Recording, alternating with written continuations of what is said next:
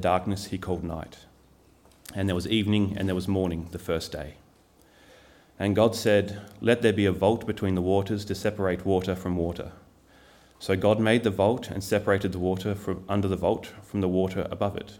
And it was so. God called the vault sky. And there was evening and there was morning the second day. And God said, "Let the water under the sky be gathered to one place, and let dry ground appear." And it was so. God called the dry ground land, and the gathered waters he called seas. And God saw that it was good. Then God said, "Let the land produce vegetation, seed-bearing plants and trees on the land that bear fruit with seed in it, according to their various kinds." And it was so.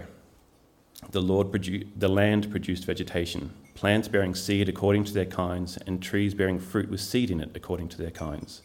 And God saw that it was good. And there was evening and there was morning the third day. And God said, "Let there be lights in the vault of the sky to separate day from night, and let them serve as signs to mark sacred times and days and years. And let them be lights in the vault of the sky to give light on the earth." And it was so.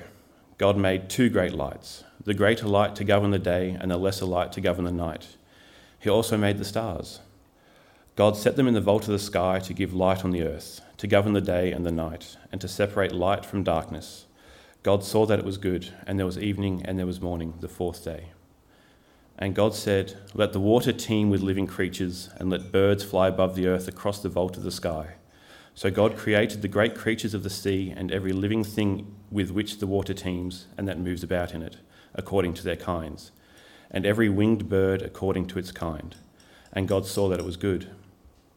God blessed them and said, "Be fruitful and increase in number, and fill the water in the seas, and let the birds increase on the earth." And there was evening and there was morning the fifth day. And God said, "Let the land produce living creatures according to their kinds, the livestock, the creatures that move along the ground, and the wild animals, each according to its kind." And it was so. God made the wild animals according to their kinds, the livestock according to their kinds, and all the creatures that move along the ground according to their kinds. And God saw that it was good.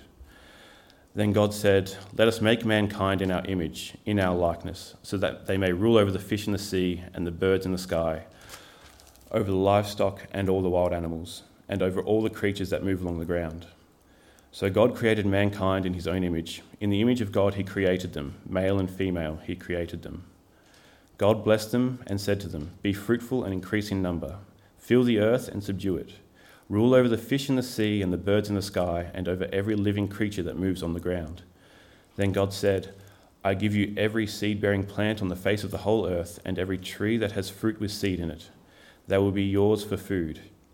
And to all the beasts of the earth, and all the birds in the sky, and all the creatures that move along the ground, everything that has breath of life in it, I give every green plant for food." And it was so. God saw all that he had made, and it was very good. There was evening and there was morning the sixth day.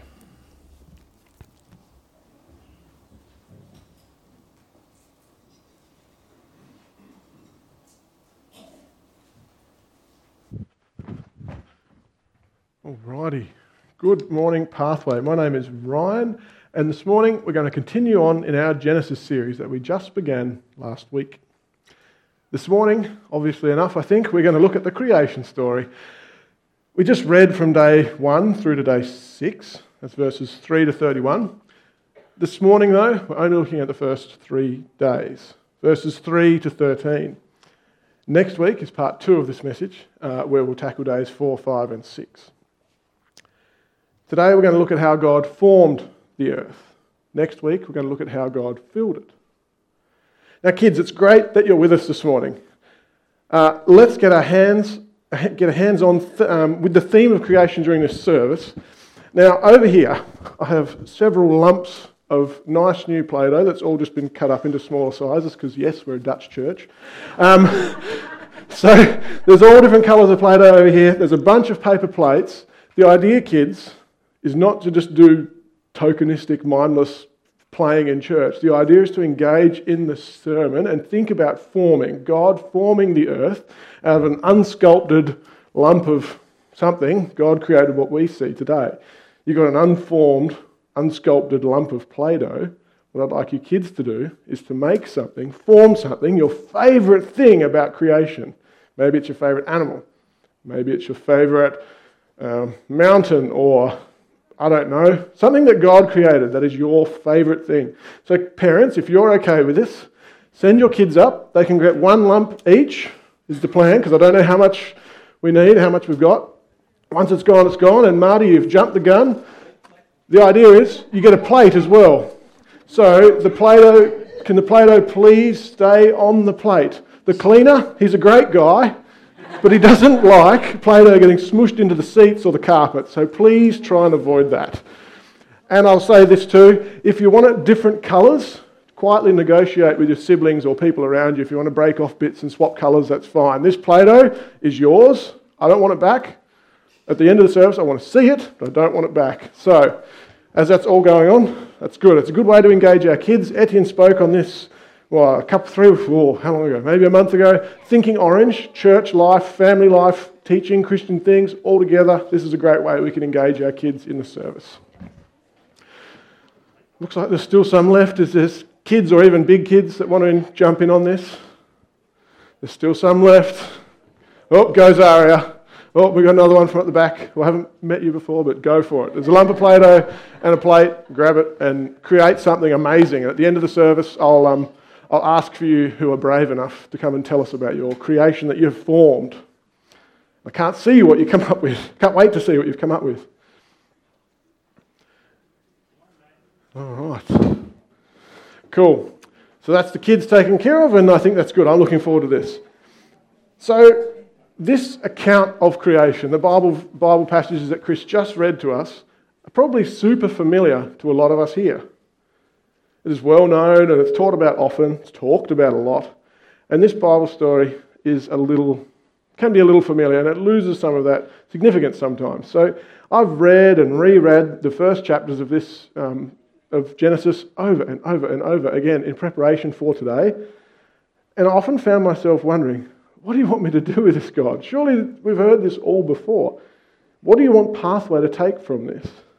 What do you want to say through this passage?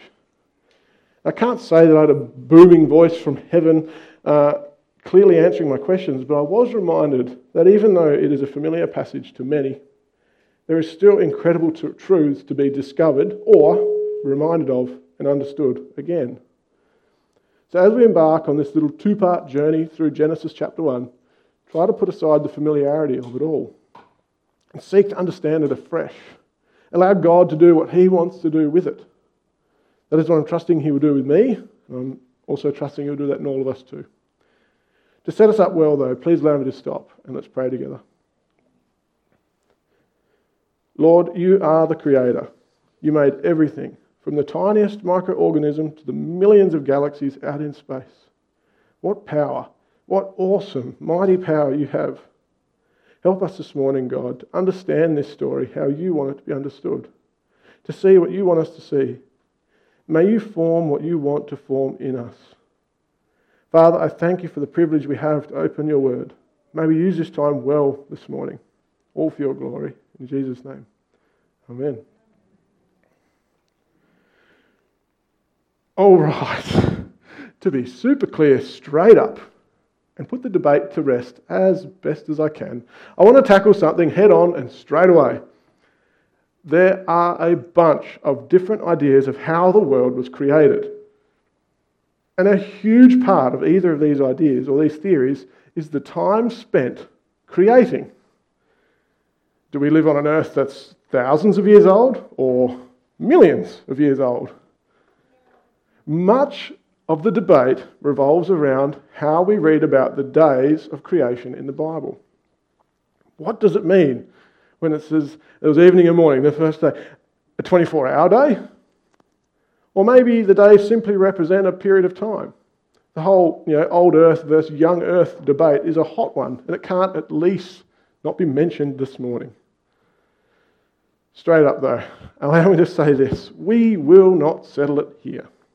People like Bible greats like John Calvin, William Henry Thornwell, Augustine, Aquinas, and Francis Schaeffer, they all differ in their understanding of this issue. If you're not familiar with those names, they are people in the history books that, in the history books as theologians and Bible maniacs. These people are just a few who have influenced the Christian faith throughout the centuries and helped us to get a better understanding of the Bible. And they can't agree. I doubt that we here at Pathway, least of all me, would be able to nail this issue once and for all. But we can't not talk about it, just for a few minutes. So if we're honest with ourselves, there are problems with both sides of the argument. On one hand, we've got our young earthers, the people who think that the world was created in 6 24-hour days and is only, thousands of years old, 4 to 6 to 10,000 years old. These people tend to stand on a literal interpretation of this passage that Chris just read for us. The Bible says it, the Bible is true and correct, end of story. Which, yes, the Bible is absolutely true, no denying that. But there can be problems with interpreting the Bible like this. For example, how do we explain passages like in 1 Chronicles 16 verse 30, where it says, "The earth cannot be moved"? Verses like this one can be found throughout the Bible, and up until not all that long ago, they were used as biblical truth to support the theory of a stationary earth, with the sun and the stars and everything revolving around us. Now, it might sound a little ludicrous now, because we know that that's not the case, and that the earth revolves around the sun. But only 500 or so years ago, it was a widely believed truth that the world stood still. The sun revolved around us. The Bible said so, and not only that, but the people at the time, with a somewhat limited understanding, agreed. Only in the 1500s did this biblical truth come under scrutiny. As science developed and more people started to observe the stars and all that thing, they discovered that the world does in fact move. In fact, it moves an awful lot. This was a big deal for Bible-believing Christians back in the day, as it kind of suggested that the Bible was actually incorrect, which we know is not the case. The Bible is true and correct. What it really comes down to is interpretation. Do we take the passage from 1 Chronicles literally? Not really. The earth does move. Science proves it. It is flying around the sun at ridiculous speeds. We know that now. But then what do we make of a verse like in 1 Chronicles saying the earth cannot be moved? What do we do with that? If you're interested, look at 1 Chronicles 16 now. Open your Bibles. If you have one with you, look at the top. I'll do it too. So then it makes me give you time to look for it as well. 1 Chronicles 16.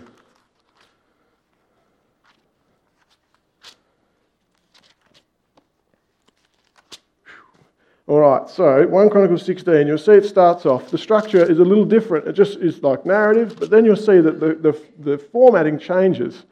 And in some Bibles, it will be given a heading. And you'll actually see that it's a poem or a song.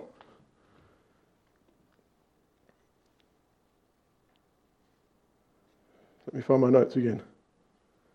It's a psalm, it's a song. King David appointed Asaph to praise God with these words. Song lyrics convey a message. There are other phrases in this song in 1 Chronicles, you'll see them. It says things like the trees sing, the fields rejoice. We don't take that literally, do we? But rather an expression of emotion and conveying a deeper message. I think the same can be said of the earth cannot be moved phrase. So one hole in the young earth's thinking is that the literal 6 24-hour day understanding of creation account in Genesis is that different parts of the Bible are translated differently. Therefore, a literal translation of Genesis, while leading us to believe a literal 24-hour creation day, may not really be the case. All right, I've picked on the young earthers, let's pick on the old earthers. What about the other side of the coin? What about the one, I'll just talk about a couple of flaws in the other side of the debate. The flaw often brought forward is the problem of death before the fall, before sin, before suffering, before evil entered the world. How could there be death and suffering? How do we have all these fossils, remember, which are dead animals that are supposedly millions of years old, that occurred before humankind, and therefore before the fall, before sin entered the world? How does that stack up? Surely death and suffering were not part of life before sin. And then what about the whole humankind being created in the image of God? What do we say about the pre-human humans, like the Neanderthals and stuff, that we find in the fossil record dating back a long time? Were they created in God's image? Or did the early humans only kind of count as animals until they evolved enough to become image bearers of God? There are some real problems with the old earth theory too. Like I said, flaws on both sides. There's good things, there's stuff that's easy to understand, stuff that's easy to understand on both sides, but there's also some real problems on both sides. And I know that the ones I mentioned here are by no means comprehensive, and I'm sure that there are people just sitting in their chairs going, I want to say something. I want to burst forth a counter-argument. I'm sure of it. I'm so sure of it. Thank you for being quiet. We can talk about it afterwards. So debate is not bad. I'm not trying to pour water on, we shouldn't ever talk about this. Debate is good. Discussion and debate promote deeper understanding and thought. But to tie this off for now, allow me to read a quote from Dr. Brian Chappell, who's a theologian and pastor, who I read up on, and he talked about this a lot. He says this: "We recognise that people can differ over timing issues and still believe the Bible is entirely true. And we accept these differences without accusing one another of being unorthodox. Let us not condemn or judge one another on this. Sure, we have discussion. More than that, listen. Listen to the other person. Think about it. Research about it. But don't let it divide us." There are differences of opinion on this subject, and there are on many others too. Please don't allow this sort of stuff to fracture the unity that we have in Christ. We need to avoid arrogant, sweeping statements about this sort of stuff, because the fact is, experts cannot agree on this. People have spent their lives researching, debating, and thinking about this, cannot nail this down, nor can they agree. And I doubt that we know something they don't. Something else to consider when thinking and debating issues like this one is a verse in 2 Timothy. In chapter 2, verse 16, it says, "Avoid godless chatter, because those who indulge in it will become more and more ungodly, and their teaching will spread like gangrene." We can argue until the cows come home. We can engage in godless chatter. We can waste a lot of time debating things that at the end of the day doesn't really matter all that much. Now, I'm sure some of you are perhaps a little disappointed with my very brief sum up on this discussion, but it is not what the creation story is about. So in light of all this, I hope we can move on from here. And now, whether you're old earth or new, doesn't really matter at the end of the day. Old earthers won't be denied entry to heaven if they're wrong, nor will the young earthers. We are united in Christ, and that is what matters. The creation story is not concerned about detailing, the ins and outs, all the intricacies of creation and how exactly it was done. The Bible is not a science textbook, nor should it be treated as one.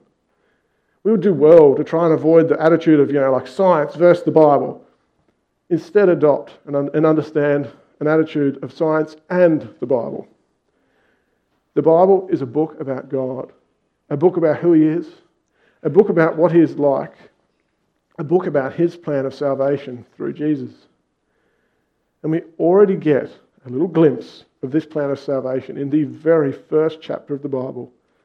Let's look at the arrangement of creation in Genesis, the arrangement of the creation account in Genesis chapter 1, much of which goes unnoticed until we dig. So let's do that now. Genesis 1 is arranged in a powerful way. It shows us that God forms the earth and He wants to form you too. As Ed gave us a crash course on Genesis, as the whole book of Genesis just last week, I won't do that now. Instead, it's a crash course on chapter 1.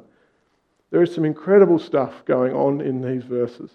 And if you're like me, we can tend to walk right past them without noticing any of it. It is only by digging and reading the work of people far smarter than me that we can uncover some really interesting and helpful things.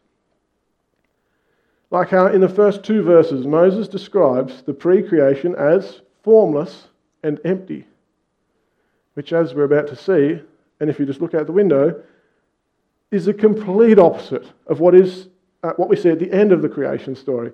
Creation is both fully formed and fully filled by the end of chapter 1. The formless, empty earth is fully formed and fully filled by God. The dead nothingness is teeming with life, and it is very good. From darkness and emptiness to light and life. Now, while I'm guessing this is not an entirely new or mind-blowing new concept for most of you, it is worth noting just how clearly Moses is trying to convey this message. Another interesting thing that I've only fairly recently learnt of is the arrangement of the days. Not the length of each day, but what and when each thing was created. Broadly speaking, if we zoom out a bit, we see the first 3 days are forming days, God forming the earth. That's what we're going to dig into this morning. The latter 3, days 4, 5 and 6, filling the earth. Now, this whole idea of the arrangement of the days is explained particularly well in a commentary that I've got called Preaching the Word, by a legend of a man, Kent Hughes. So we're looking at the first 3 days of creation today. What do we see in days 1 to 3? The formless earth is formed. To help show this a little better, please look at my sweet table that I made on the slide behind me. It's like, I'm so proud of my clip art skills. So what do we see? We see day 1 and day 4 are connected. Day 1, we see the creation of light. Day 4, we see the sun, moon and stars that are created to rule the light. Look at days 2 and 5. Day 2, God creates the waters and the sky. What did he do on day 5? He filled those waters with fish and he filled the sky with birds. Which leaves us with days 3 and 6. What did God create on day 3? He separated the water and the dry land and created vegetation. Look then at day 6. He fills this dry land with on day 6 with created animals and humans. So this is all pointing to an intentional message that is trying to be conveyed here. The structure of the 6 days, all corresponding to one another, is showing us the perfection and harmony of creation. The flawless, systematic orderliness of God. And it's all building to the last day. But I won't go any more into that, will I, Etienne? Day 7, you'll notice, is missing, because all points towards day 7, which we're going to hear about in a few weeks' time. Looking forward to it. God is a God of order, of formation. He did it creating the world. He will do it with you too. Think back just late last year, a couple of months ago, the powerful testimonies shared by a bunch of young people right here. Those stories all describe God forming their lives from chaos to order, from formless to forming. God formed the earth, and he will form you too. God's perfection, his orderliness and forming nature is further shown in this passage with using multiples of 7. They are weaved in and through it all with particular words such as God and heavens, for example, being written in 35 and 21 times. How's that connected to 7? Shout it out. Multiples of 7, that's right. There is also the fact that in the original text, verse 1, guess how many words it's got? 7. Verse 2, guess how many words it's got? 14. Now, I wish it would continue on the whole way through like that, but it doesn't. But again, this is intentional use of the number 7. There is a whole lot of number 7 stuff in this passage, which I won't even mention now, as it gets a little overwhelming. Now, this day and age, you might be wondering, what's 7? What's the matter? What's so good about 7? It doesn't mean all that much to us now. The whole multiples of 7, that thing really doesn't mean anything. But it was a massive deal back then. The number 7 symbolises perfection and completeness. So there is all this number 7 stuff weaved throughout the entire chapter. But there is also the fact that Moses is attacking and denouncing various gods at the time with what was created on each day and seeking to disprove each one of them. But I won't say any more on that now, because this is an awfully big rabbit hole. We're just sort of dancing across it. So there is stuff like this all throughout this particular passage. And honestly, it all can get a bit confusing and a little bit overwhelming. All of it, though, is arranged intentionally. This stuff doesn't happen by accident. It was on purpose. And it was done so to convey a message of perfection, a message of orderliness, a message of flawlessness, much of which is missed by the modern day reader. But I think what we can see today and take away from this today is that God wants this not just for his created world, or just back then in Genesis 1, but he wants it for you and me too. He is still in the business of creating. He is still in the business of bringing form and order to the formless and chaotic, bringing light and life to the dark and dead. Again, we very clearly heard this just a little while ago. First-hand accounts of exactly this in the testimonies that were shared. If you are a Christ follower, think of your own life. He has done it for you too, and he is still doing it for you. If you're not sure where you're at with all this, you're not sure about this whole Jesus guy and God and faith and religion and all that, ask yourself, does this sound good? A life transformed, a life from chaos to order, from formless to formed.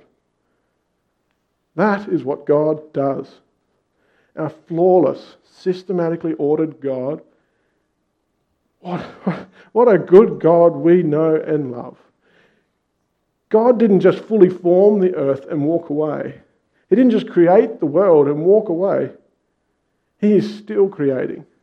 He is still forming.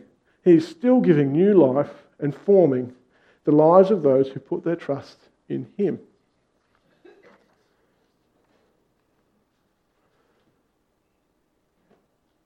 So how does he do this for us?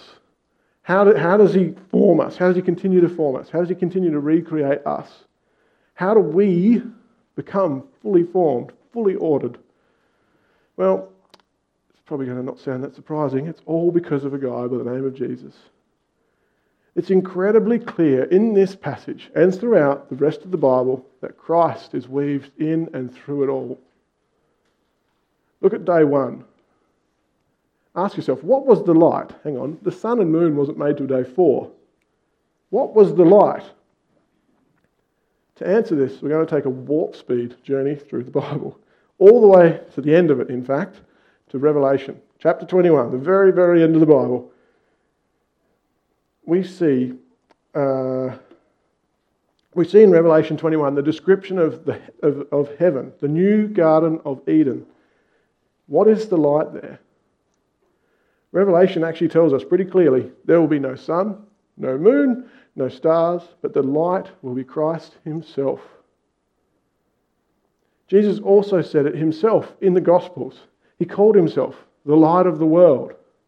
In saying this, Jesus is declaring that he is the light of Genesis 1 and Revelation 21. Christ was the light in Eden, and he will be the light in heaven. Christ is the light. He is also the Creator. Now, I suspect a bunch of you are familiar with John chapter 1. I know at least our brand new Year 12 small group certainly are, as they've been looking at exploring John's Gospel just last week. John chapter 1 verses 1 to 4 says this. In the beginning was the Word. Word is the code name for Jesus. And the Word was with God. And the Word was God. He was with God in the beginning.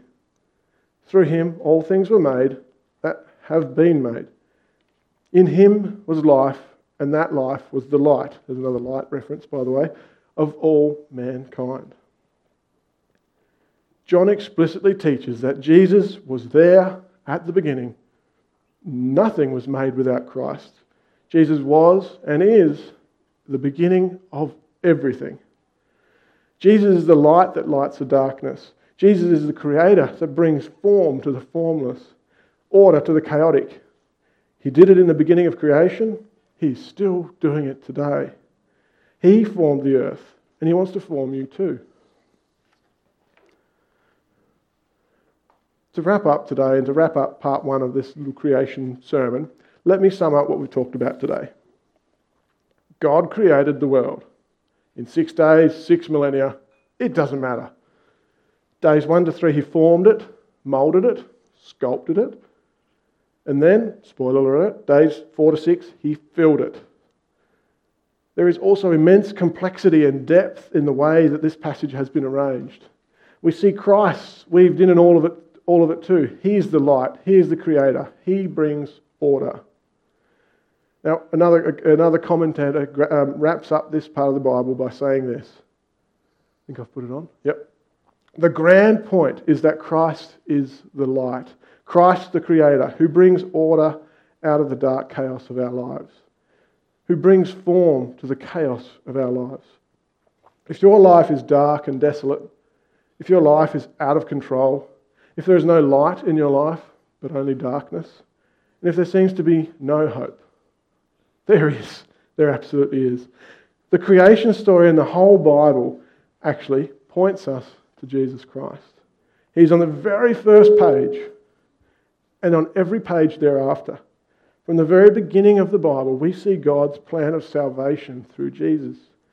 He was there. He was the light. He is the creator. He is the Saviour. Just as he shaped and formed the earth, he wants to shape and form your life. Just as he created the earth, he wants to recreate your life. Whether you are brand new to God and faith, or you've heard this 1,000 times before, this is great news. It is such great news. The King of the universe, the Creator, sustainer of life, he loves you and seeks to form you, to fully form your life. He will begin it now, and he'll continue to form you every day you walk on this earth with him. This is who he is, and this is what he does. Let him do it for you, for the first time ever, or for the 1,000th. A life being formed by God is available to you through Christ. Take him up on the offer. Let's pray. Heavenly Father, as we wrap up our time together, we are humbled by the depth of your wisdom and the beauty of your design in creation. Thank you for the opportunity to delve into your word and discover or rediscover the truths it holds. You are the ultimate creator, and your power and majesty are beyond comprehension. Lord, we acknowledge the difficulties of interpreting the creation story and the differing perspectives that exist among your people. Help us approach these discussions with humility, grace, and a listening ear, seeking unity in our faith in you rather than division over secondary matters. Thanks that Christ is the light, the Creator, and the Saviour. We are filled with awe and wonder. Thank you for your gift of your Son, Jesus Christ, who brings form to our formlessness, order to our chaos, and light to our darkness. May what we've explored today deeply resonate within our hearts and minds, shaping our understanding of who you are and how you work in our lives. Empower us, Lord, to live as reflections of your love and grace in a world that desperately needs your light. May your presence go with us this week, guiding our steps and lighting our paths. May we carry the message of your creation and your redemptive plan through Jesus Christ to all that we meet. And it's in his name we pray. Amen. All right, we're just about done here. One thing remains. Who's got some Play-Doh creations they want to show off? All right, come on up if you've got one. You're going to have to cap it, probably. I can't have 100 kids. What have you got here, mate? Yeah. Oh, wow. Can everyone see that? Hold it up nice and high. He made the world. That is very cool. Very cool. Sorry, a bit snowy. I've got another one. You can sit back down now. What have you made, Brookie? A lion, a little baby lion, a big palm tree, and a little palm tree. Okay. And a hedgehog. A what? A hedgehog. So she made a lion, a little baby lion, some palm trees, and a hedgehog, of course. So that's there. I don't dare tip it up too much in case it falls over. Very good, Brooke. Yes, Abby, what have you made? A bunny. Wow, can I just hold this up so everyone can see? This is Abby's little bunny and some other bits and pieces. Looks like some carrots and some food bowls. That's very cool. Thank you, Abby. Nate, and we've got Marty after that. This is tiny creatures and ants. Pardon? Tiny creatures and ants. Oh, tiny creatures and ants. He's got lots of little different things on there. Very cool. Thanks, mate. Oh my. What is that, Marty? Big voice. Stingray. Very cool. So Marty's made a stingray. Very cool. Have we got any more from young or old? Oh, what have you done, David? A tree. A tree? Oh, wow, yeah. That's his tree, everyone. Very well done, David. Thank you. Oh, let's do another. Sorry. Is there anyone other than the Sykes family and a few others? What have you made, Jazz? Big voice? Blue koala. A blue koala. There's something seriously wrong if you find a blue koala. But no, that's good, Jazz. Thanks. Cool. Last call. That's it. All right. So, as this is part 1 of 2 on this passage, I'm going to leave perhaps the most mind-blowing bit until next week. So Jesus not only wants to form us, but he wants to fill us too. What does that mean? He isn't just going to shape your lump of Play-Doh into a nice bowl, but he'll decorate it, he'll give it beauty, and he'll fill it with good stuff too. But that's next week, so I won't say anything more for that now. Let's join together in song, I believe. And as we do so, I think we'll probably stand. So thanks, musos.